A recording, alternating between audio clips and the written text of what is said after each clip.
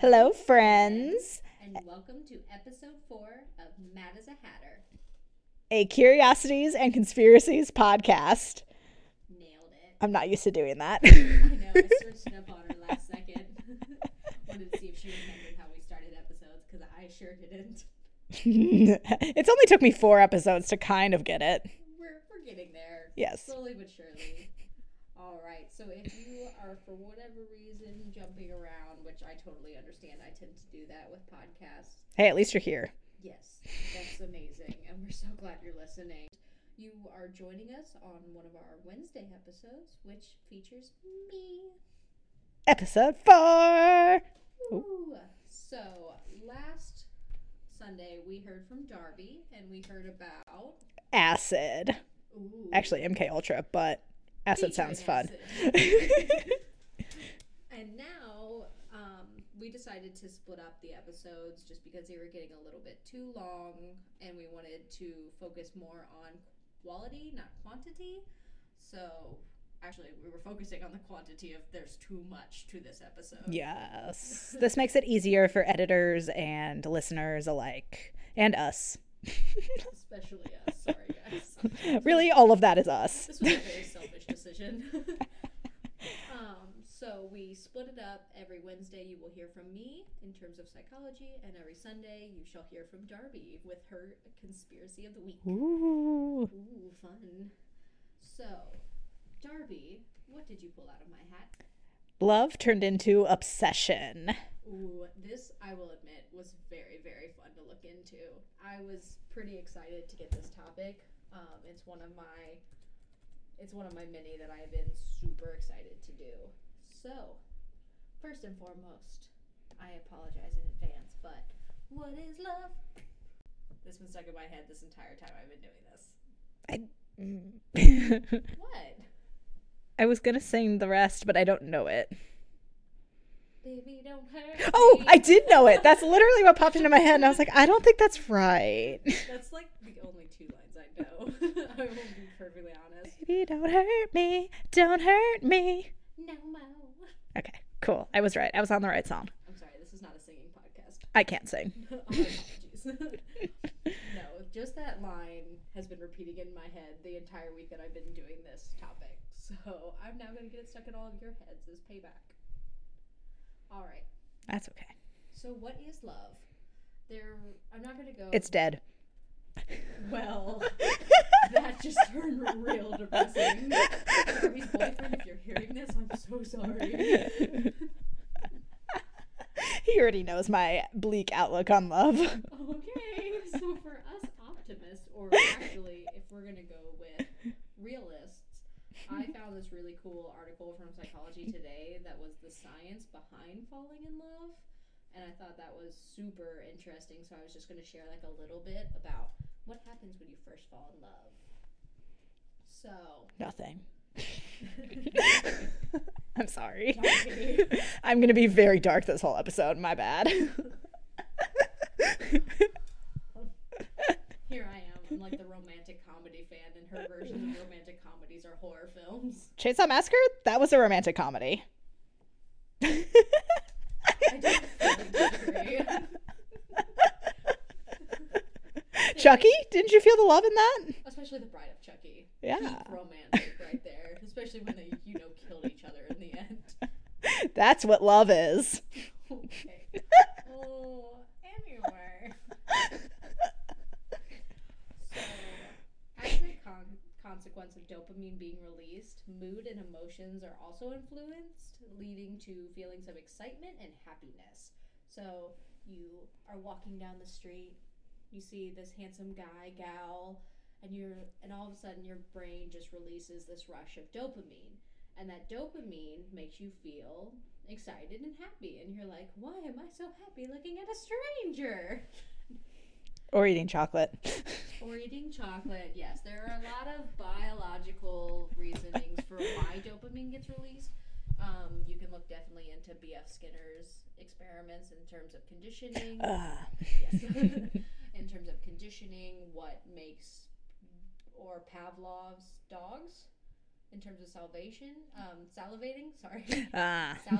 like the things that create an inherent response within you. So there is a lot of debate about what causes that initial dopamine when you see a person. A lot of people comment about part of beauty is aesthetics and the symmetry of a person's face. So if somebody has a very symmetric looking face, they're seen as beautiful.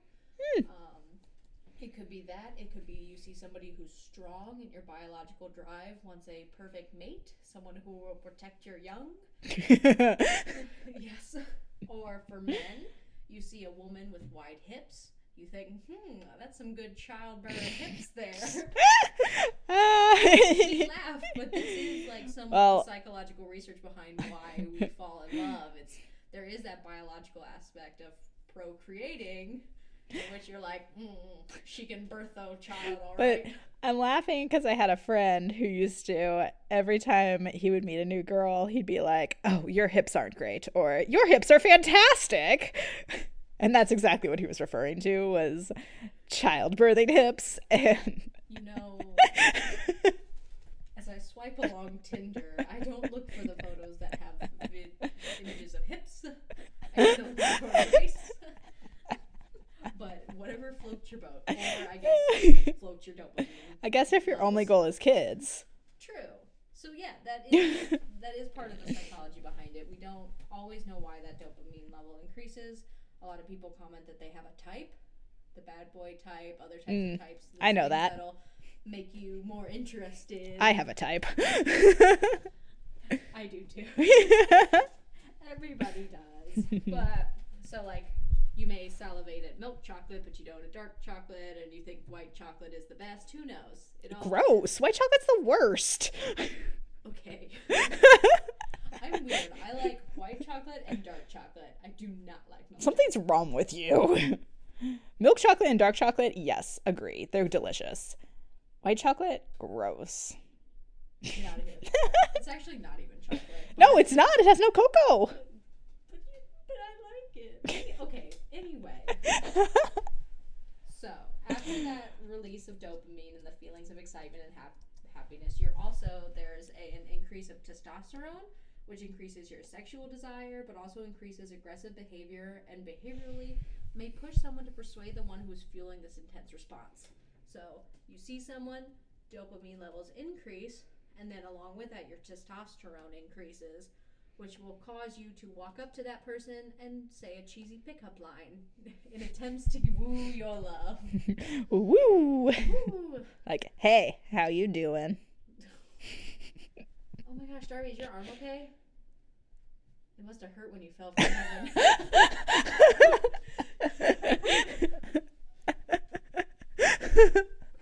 Not me for the spiral into cheesy pickup. Are you from Tennessee? Because you're the only 10 I see. I'm the only one in the room, but I'll take it as a compliment. So, dopamine increase, you're feeling happy. Testosterone increases, you're feeling, yes, I can do this, I can go, it pushes you to go pursue the one. So after that, the neurotransmitters, norepinephrine. Nobody that listens to our podcast knows if you're saying that right or wrong. I just need you to know that. You never know. I feel like my old psychology professor will somehow dig this up and be like, Paige, I said that to you 500 Actually, times. I do take that back. My sister and my mom may or may not be listening at this point, and they would know if you're saying it wrong. Yes, I am so sorry. Norepinephrine and PEA, which is phenylethylamine. So those two neurotransmitters lead to focused attention. Individuals start to zero in on the person they desire and at the same time often have a feeling of euphoria. So you have the initial excitement, you have the drive to go towards it, and then you have these neurotransmitters which are zeroing in specifically on that person and the focus of your desire. So also PEA, one of the neurotransmitters, is responsible for feelings of giddiness and may cause a loss of appetite. So hey, if you need to fall in love, maybe a good diet. But if the relationship doesn't last, the PEA levels fall and are partially responsible for the feelings of depression that can be experienced. So if you go through a bad breakup and you feel all those bottom of the ice cream pint feelings, you See, could probably blame that on PEA. that's my diet. When I get depressed, I just don't eat. Darby. When I'm happy, I eat a lot. I'm great. I think food is an all-around occasion. Sad, ice cream. If you Happy, notice me ice cream. not eating, then I'm sad and you should check in. But Yes. I eat all the time. So you can blame PEA for your initial focused attention on person and also for your depression after that may or may not work out. So Perfect. you have this beginning loop of neurotransmitters and hormone releases, and a feedback loop begins to form with a brain reward system. So during the initial stages of love or lust, this reward system is stimulated through very simple means like a lover's touch, seeing their photograph, or even just thinking about this person can increase elevated mood and focused attention. So, Pavlov's dogs? Did the dinner bell ring, or did you see a photo of them? Who knows? You're suddenly happy. I mean, that works though. This describes like that first initial puppy love, the honeymoon stage where everyone's super giddy, super excited. So this is just an interesting glimpse about the psychology and the biology behind regular love. But So what happens after love fails? after love fails, or after love goes horribly wrong? Well, love is dead, so same thing. No, in this episode, the love is very, very much alive. But first, fun fact about love. Some scholars have speculated that the best time to find lasting love is the fall, with summer being the best time to find short-term relationships. Oh, well, I feel like that was just known though, because like in the fall, you're like, I need a boyfriend for all of these holidays that are coming up, and I'm going to get chubby, so I need someone that loves me. And Okay, that's not at all what I thought. I was thinking, Oh. my gosh, boots and autumn and holidays and love. Like, I'm totally a fall basic person. and then the summer, you're like, well, I'm on vacation anyway, so. See, again, I thought differently. I was like, man, it's hot. I Gosh. don't feel good. There's like a common. See, I'm a summer person. True. If you start any intro to psychology class, there's a common talk when you start talking about correlations with the rise of murder with the rise of ice cream sales. But ice cream sales rise in the winter No, they rise in the summer because it's hot and people want ice cream to cool down. because of depression. They rise in the winter. Darby, you're ruining my correlation here. Okay. No. It rises in the summer because it gets hot, but it also correlates with the rise of murder because heat makes you gross, it makes you aggressive. Those aggressive feelings can turn into murder. It makes me happy. So a common thing that you'll hear in psychology textbooks and in psychology circles is ice cream causes murder. So if somebody stole your last pint of Ben and Jerry's, it is totally understandable. Anyway, so with that fun fact of love, let's talk about when love becomes too much. So what is obsessive love? There is actually two disorders that I'm going to talk about, and then the last one is going to be our focus of our case study. So the first one is obsessive love disorder. Oh. ODL? No, OLD? OLD. I'm trying to make an acronym out of this. It's cold? It's old. Oh. It's old. Obsessive love disorder. Yes. Old. Tale as old as Old love. So actually, it's pretty uncommon and rare. It has less than 1% prevalence. So it's marked by an addictive behavior. So a person thinks. So with this disorder, a person thinks about another person to an extreme degree, and they may limit how much they engage in recreational activities or social relationships. They may be unable to work. It affects your life in all sorts of facets just because you're so obsessed with love. And this one person, just switch it out with alcohol and alcoholism. It's very similar in terms of you're focusing on when you could get your next drink. Here you're focusing on when you can get your next interaction with that person. That sounds disgusting. I'm sorry, but like I never. Hey, Cupid, can I borrow one of your arrows so she can leave my podcast episode alone? I never want my life to revolve around one person, and like Yeah, no, this is That marked sounds as gross. this is marked as a very, very unhealthy version of love in a relationship. So what makes this different from the next disorder that I'm talking about is that it is a little bit more common and it does happen between relationships, especially in codependent relationships, where either one or both partners just completely depend on each other, but it's starting to impact the rest of their life. Mm. So medicinenet.com actually has the warning signs and the symptoms. What are the symptoms? I need to know. So low self-esteem and then a tendency of needing excessive reassurance. Oh, that sounds vaguely familiar. Obsessively talking about their loved object, making repeated calls, text, and or faxes to the love object. You can tell Who how faxes? let's switch that to tweets. Making repeated calls, text, and or tweets to the love object. So unwanted, inattentive attention to the love object. Can we say person instead of object? Because all I'm thinking of is like a chair. Well, that's the thing. It could be a person, could not be a person. Oh gosh. Yes. It could. Again, this is one of those things where you could switch out in terms of alcoholism. Oh, okay. Yeah, and then I like get it. you could also. I don't know this for fact, but I would assume this also can do like not so much as like a romantic love, but like a love towards a child or a love towards another family member. Maybe it just is overcrossing the line of that. It depends.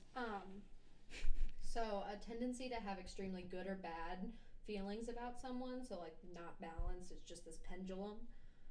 A tendency to focus on only the positive or negative aspects of their loved one, trouble focusing on work, recreation, socializing, and other aspects of their lives outside of the object of their affection. Attempts to monitor or otherwise control their love object's life and activities. And then excessive joy to the point of relief when able to get in touch with or be with their love object. So it is very much so an addiction to them. This person is addicting. They're their life energy. Nothing matters but this person. Ah. So as you said, gross. Yes. Yeah. But so there are causes to this where it's not always their fault, or in terms of there are biological reasons why this can happen.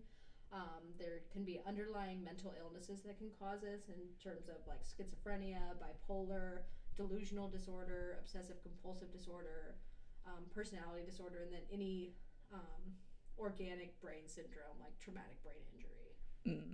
So this doesn't always mean that somebody is just like an obsessive person. They may have something underlying that causes it. But that may escalate into malicious behavior, including engaging in tools of psychological control. So, like, in an effort to keep their loved one close, so they can control their money, their food, and they can also stalk or use violence. Oh, perfect. Well, I mean, you think of it as like a drug addict. What won't they do to get their fix? I mean, that person is their fix. And you're going to control that fix. You're going to make sure that you have it when you need it. It's going to be available. Say, hey, you're not going to get your next meal unless you come to me. So it's pretty horrible, and it can definitely that love can turn a little rotten. Yes. So treatment, there is psychotherapy where this is like a working relationship. The couples can go into couple counseling, work it out. It can be solved. And then treating any underlying mental condition. So this is just one person, one obsession, one addiction towards one person. The next one is erotomania. That sounds fun. Yes. Ero, love of God. Eros. Oh. Yes. Erotomania. So it is a delusional disorder in which another person has a delusion and an idea that an individual is infatuated with them. So you have the idea that someone you are obsessed with is in love with you. Oh, so it's like those made up relationships that people have and like. Yes, exactly. Yes, this you'll see commonly with this you'll commonly see with like celebrities and other figures. So there's two forms, primary and secondary. So primary is most commonly referred to as de Clermont syndrome or old maid's insanity. Oh, okay. And it exists alone without comorbidity. So it just says this person, this is their only condition. They don't have another underlying illness. They don't have another underlying illness. There you go. So the secondary form is they do have other mental disorders like paranoid schizophrenia, other delusions, hallucinations, and grandiose ideas. Mm. So it depends. Do you have one issue or multiple? So something that I meant to say earlier, both of these conditions are most common with women.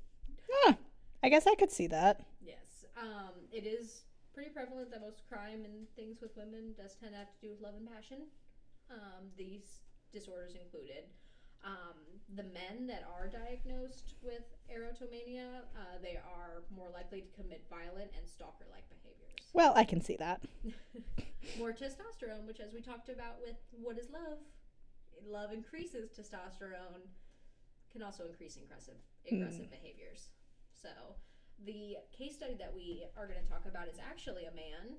Ooh. Yes, I kind of wanted to break the mold. There were many, many women's cases, but I felt, let's not gender stereotype. That's all I thought of was women and like, how dare you cheat on me? Stab. Yeah. So we're gonna break the mold a little bit. Men can love too. Equal rights, people. Nobody loves.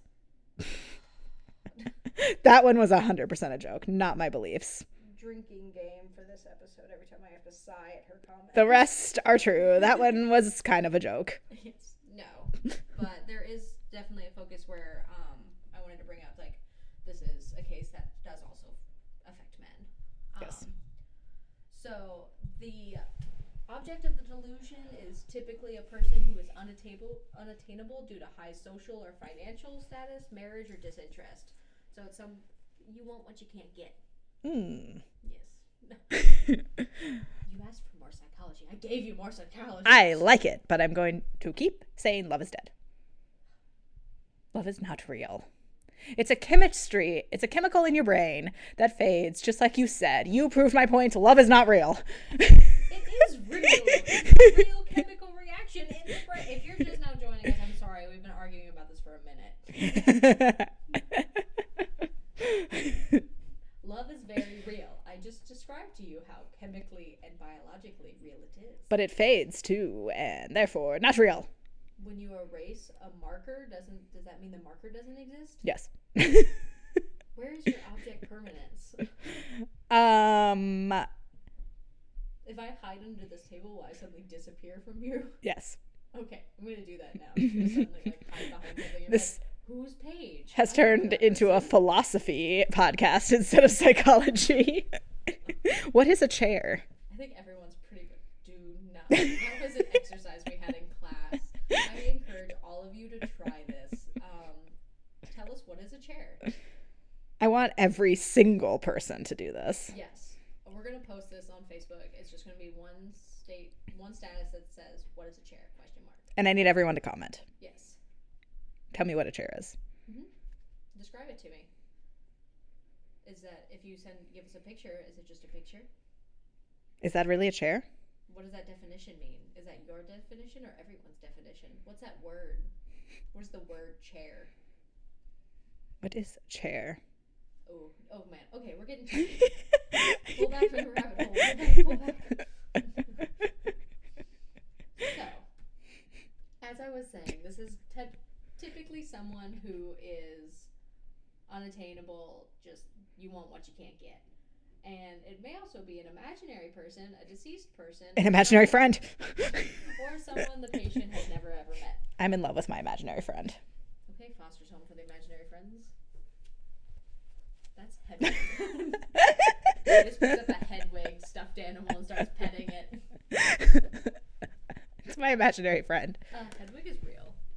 I refuse to believe anything. You know what? Harry Potter is not real. Cade 6 will be my imaginary friend. What video game is that from? Destiny. Oh, okay.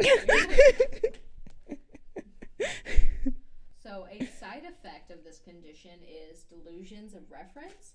So this is an event that a person believes has a special and personal meaning. So the perceived admirer secretly communicates their love by subtle methods such as body posture, arrangement of household objects, colors, license plates, um, being from specific states, and other seemingly like innocent acts. So let's say I'm a person obsessed with this celebrity, and I see them do an interview and they tuck their hair behind their ear. I think that they are sending me a secret message telling me how much they love me. So if Daniel Radcliffe tucks his hair behind his ear, He is definitely telling me that he loves me. Do not mess with me. That is our signal to each other. No, but it is acts like that, and you could, if this was like, say, your next door neighbor, you could say, "Oh, my next door neighbor just planted blue flowers. That's their sign that they love me." Like, it's just these random acts. They're just these events that patients stick this delusion onto. Yep. I see. And another symptom is denial. Just obviously denying That they don't love you. no, yes, denying anything that does not fit with their delusion or their idea of what's happening. So if they're like, no, this is real, we're married, we're together, everything else is a lie, don't even try it. This is facts, not false news. Fake news. That's what I meant. I gave it a specific term. So this was kind of fun. Not really, though, but an interesting way that it was described in early times. So Sigmund Freud explained erotomania as a defense mechanism to ward off homosexual impulses, which can lead to strong feelings of paranoia, denial, displacement. Oh, like if you're in denial that you're gay, you would say that, like, right? In a way, no. Yes. So okay. If you're, he believes that if you have any homosexual desires or urges, your body compensates with this over indulgence and this delusion of love towards a opposite sex member. Oh. So it's overcompensating. A little different than I thought. Okay. Yeah. So saying, oh, you're having an urge, say me towards another girl, my body's going to overcompensate with this obsession towards a guy. Yes. But that's Sigmund Freud. We always know he has very fun ideas with He's interesting. Psychology. Yes. Didn't he say everyone wants to kill their mother and like I think kill their father. Kill their father and marry their mother? Yeah. Mm-hmm. It's also common that daughters marry their father and sons marry their mother. Like somebody who's similar to that parental figure. It's so weird. It's like when that horrible moment if you're at a family reunion or something and you just look at your boyfriend and dad interacting and you're like, oh no. Oh no.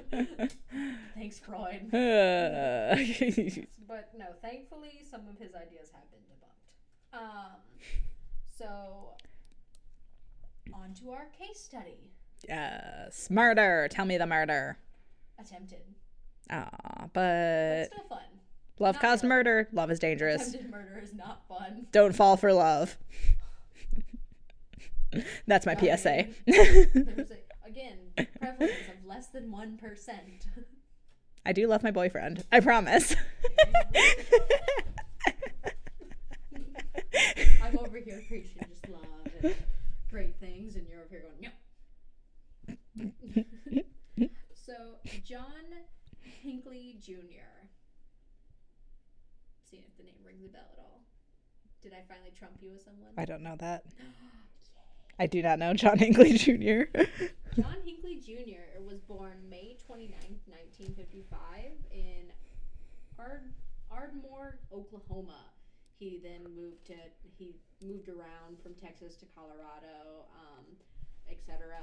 And he went to college for a little bit before dropping out. But he had pretty much a normal childhood, nothing very special with it. What is normal? No traumatic effects. No, he had two siblings, mom, dad. His dad was the owner of a very large oil company, so they moved around a lot for his job. But other than that, wasn't too much. I mean, the only downside was that his siblings were very successful. His older brother went on to take possession of his father's company, and his sister graduated and was also successful. They were both so successful that dad's colleagues, Robert, one of their father's colleagues, Robert Candade, said, "I never knew he had another son. I thought he had only one boy." Oh no. So he was a Poor little, guy. yeah. He moved to Hollywood like with the hope of being a songwriter, but he was really unsuccessful. And apparently Oh, wrote to his parents a lot, like asking for money and I telling feel how bad bad it for was. him. Yeah. And then he eventually Oh. moved back to. He also spoke of a girlfriend, Lynn Collins, but she Did he wasn't murder her? real. No, she just Oh. wasn't real. Oh, okay. Well, probably because he needed something to live up to. Kinda. It's He like, he was a little bit in the shadow of his siblings and family. He was seen as the less successful, but other than that, he was like class president a couple times. He played football. so he was successful, just not compared to his siblings. Yes, he like played piano, football, a bunch of sports, a bunch of activities. So he had his own successes, just not a big enough shadow. But let's move on to his obsession. Not Linda. No, not Linda. Linda's not real. Oh, And Linda is Lynn. I'm sorry. Lynn, Linda, Who's Linda? same thing. Where does this Linda appear Linda from? seems more common than Lynn. My bad. In 1976, Hinckley became obsessed with the film Taxi Driver. Have you ever seen that?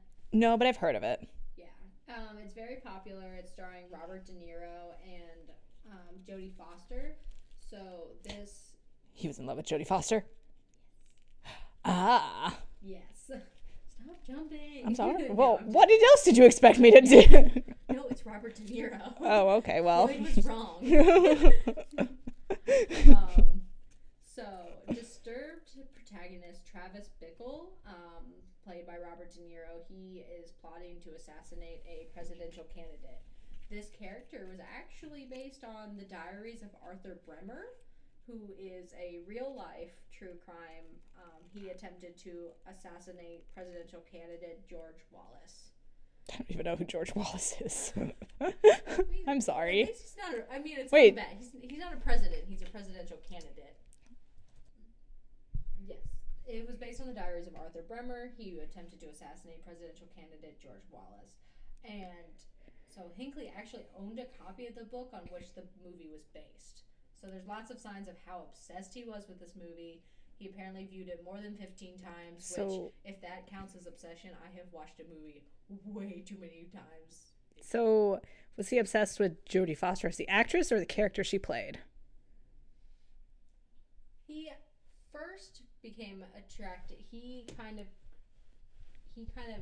became the persona of Travis Bickle, the character, and so he became infatuated with the character that Jodie Foster played, which was the prostitute Iris Steensma. Oh.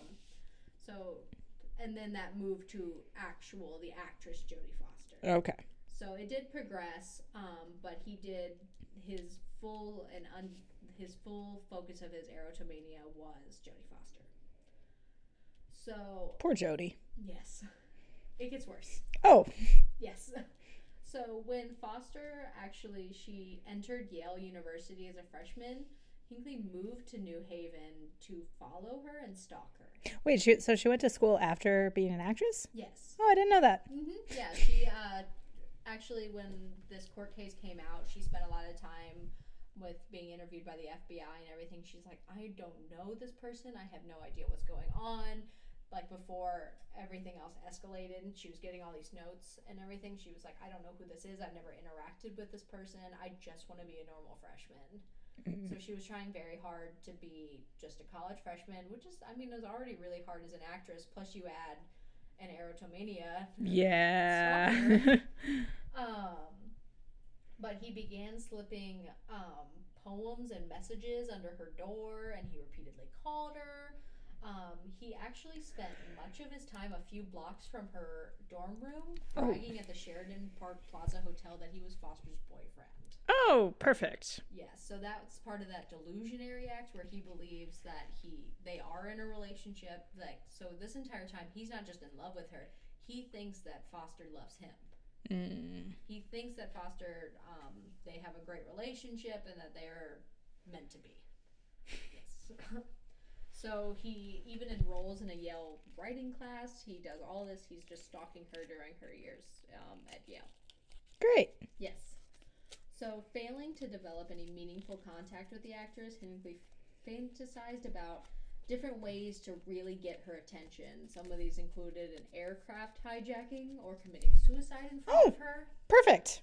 I mean, can you imagine this poor actress is just trying to be a normal college freshman and then all of a sudden somebody commits suicide in front of her? I mean, that'll definitely grab her attention. I don't think it'll get what you want. It's going to get a restraining order. I mean, he's dead. Oh, well. I thought you said attempted.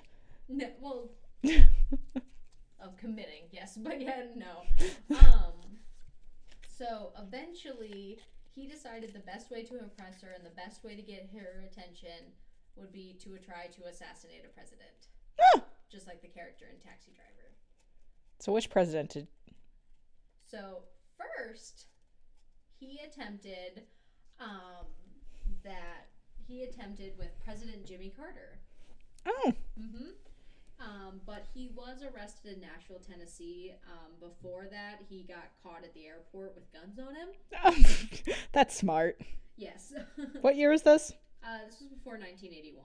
Oh, okay. So pre 9/11. Yeah, pre 9/11, but it still probably shouldn't have 3 handguns on you in an airport. No. So he did get arrested, but it wasn't a large enough case for them to warrant fingerprinting him or to really make a big deal out of it. He was pretty much released. Because it's pre 9/11. Exactly. It's like back then you bring 3 guns into an airport, you get a slap on the wrist. Yeah. Don't do it again. Yeah, they didn't even. It was an accident. They didn't fingerprint him. I get it. Yeah. Those things happen. So, with failing to get President Jimmy Carter, he then moved on to newly elected President Ronald Reagan in 1981. Yes. So, right before he decided to attempt an assassination, he wrote to Foster.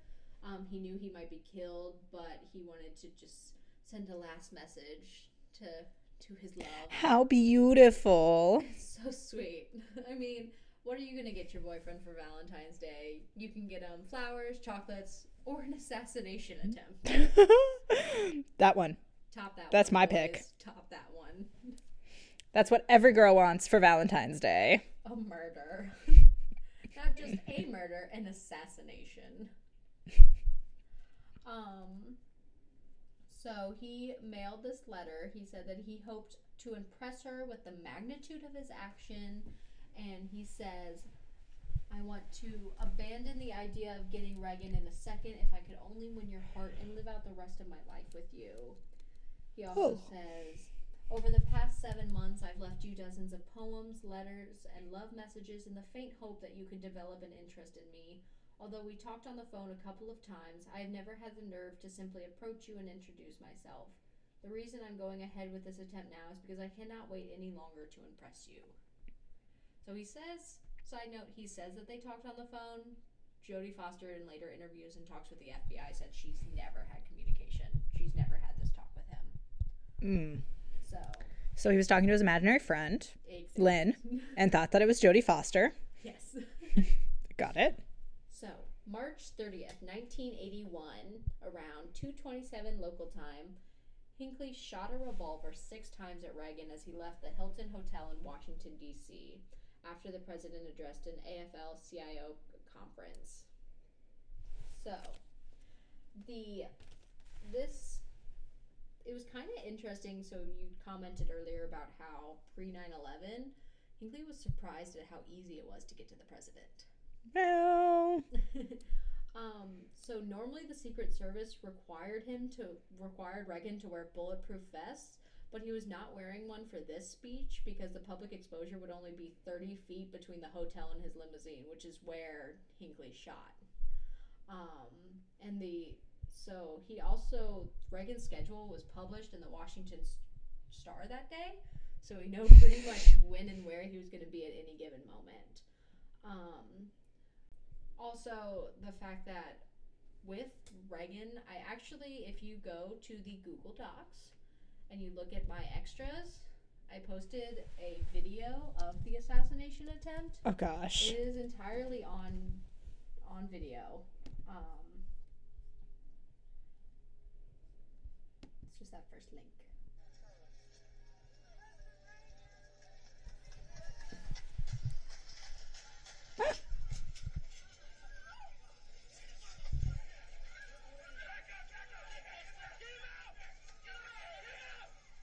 Whoa, we shot a few people.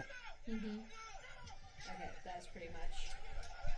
It's a lot of chaos after that. So as you can see from, and if anyone, it's just a YouTube link. If you look up a assassination attempt Ronald Reagan, it's the first link that pops up. But if you see it, but by the limo, there's only like a rope separating the people and the president with only about like 10 to 30 feet between them. Like there was not much security at all. So Hinckley had a really clear shot. He actually shot 6 times. Every single bullet missed the president, except a caveat. So the first bullet hit the press secretary James Brady in the head, and the second hit the District of Columbia police officer Thomas Delady in the back of his neck as he turned to protect Reagan. So now that his 2 first people by him were hit, he now had a clear shot. But the third bullet overshot him and hit the window of the building across the street. So Special Agent Jerry Parr quickly pushed Reagan into the limousine, and Secret Service Agent Tim McCarthy put himself in the line of fire and spread his body in front of Reagan to make himself a target. So totally have to applaud him. He was using himself as a shield for the president, which I get is his job, but still to actually do it as it's happening is very brave. Yeah. Yes. So Tim McCarthy did get hit. He stepped in front of President Reagan, saving the president from harm at considerable risk to his own life. He was struck in the abdomen by the 4th bullet. The 5th bullet hit the bullet-resistant glass of the window on the open side door of the limousine. And then the 6th and final bullet ricocheted off the armored side of the limousine and hit the president in the left underarm, grazing a rib and lodging in his lung, causing it to partially collapse. Wow. But it stopped less than an inch from his heart. Gosh. Yes. Wow. So 6 bullets, not until the 6th one, and even then the 6th bullet just ricocheted. He got lucky. The president did, yes. Super. Yeah. Hinckley did not try to flee and was arrested at the scene, as you saw. Yep. So he didn't care. Yes. All 3 survived, but Brady, the first person who got hit in the head, he suffered brain damage and was permanently disabled, and then eventually passed away. And because he passed away about 30 years later, they ruled his death a homicide because of. Oh, yeah. Well, because, yeah. The leading causes to his death were because of an attempted murder. Yeah. So everybody else did survive. He was immediately arrested on the spot. And so upon his request, Hinckley reportedly asked the authors if the news would disrupt the Academy Awards ceremony scheduled for that night. He was still so focused on Jodie Foster and making sure she heard about what he did for her.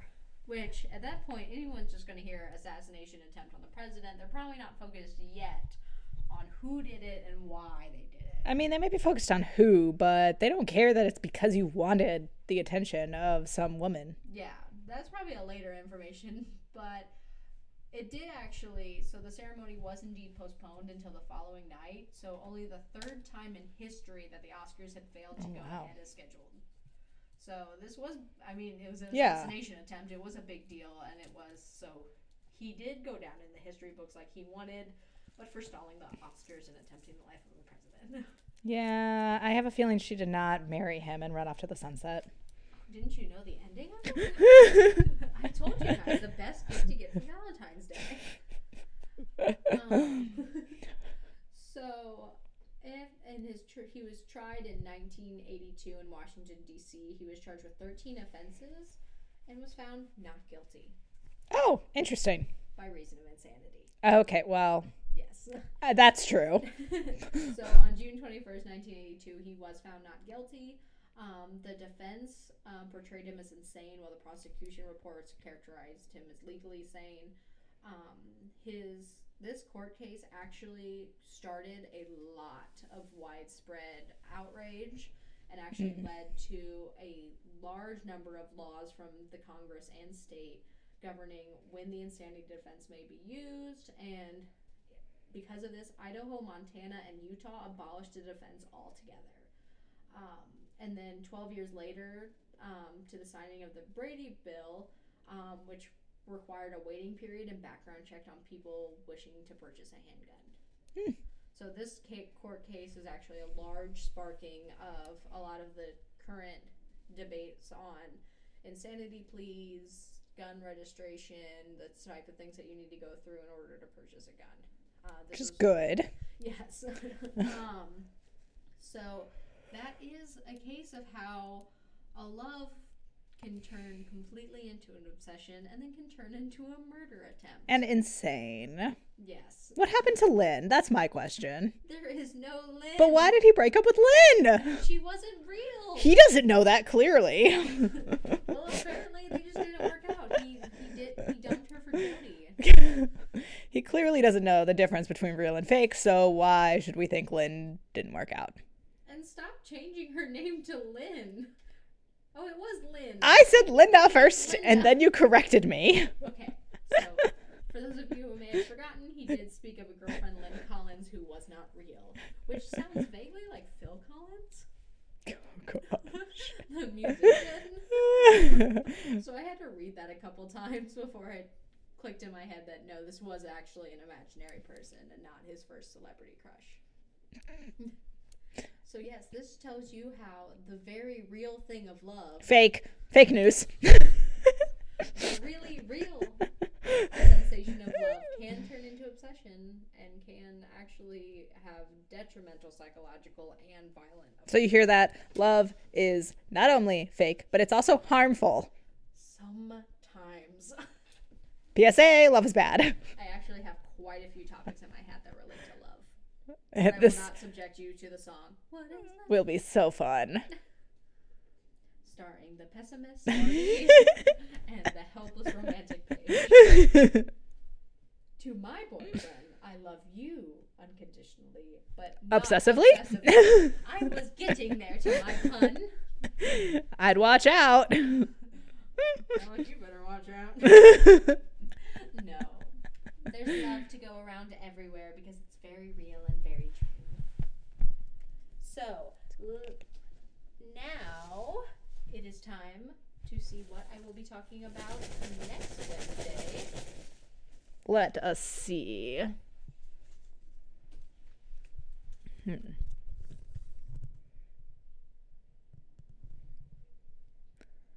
Alternative realities. Yes, I am excited for this one. Sorry, Bandersnatch. I pulled this out and was like, I somehow feel like this should be in my bag. No, mine. Yes, I am very excited. This will be a good one. So starting next week, you will hear from. I'll see you on Sunday. Yes, actually, I'm so sorry. Starting Sunday, you will hear from Darby, who will be talking about Agent Orange. Yes. She's excited. And then I will see you next Wednesday, and we'll be talking about alternative realities. And as always, feel free to follow us on Instagram, Twitter, and Facebook, Mad as a Hatter, and send us any ideas you may have for either of our podcasts at madhatterpodcast@gmail.com. And as always, thank you for joining us as our trip down the rabbit hole. Can listen to us at... I am so good. And you can listen to us on Spotify, iTunes, and Google Play, not to mention our website, which is linked on all of our accounts. So feel free to check us out and listen to our upcoming episodes or any ones that you might have missed. All right. Thank you for joining us on this 4th trip down the rabbit hole. Big Brother. Ooh, that'll be good. That's the one that we both have in our bags. Yes, we do. So this will be exciting. We will have Big Brother next week. And then coming up on Sunday, we're going to have Darby with Agent Orange. Awesome. So as always, you can follow us on Instagram, Twitter, and Facebook at Mad as a Hatter. And you can email us with any ideas you want either Paige or I to talk about at madhatterpodcast@gmail.com. And you can also listen to us on Spotify, iTunes, Google Play, or you can check out our website for the full details and information and a list of all of our episodes. So, as always, thank you for this trip down the rabbit hole, and we look forward to seeing you very soon.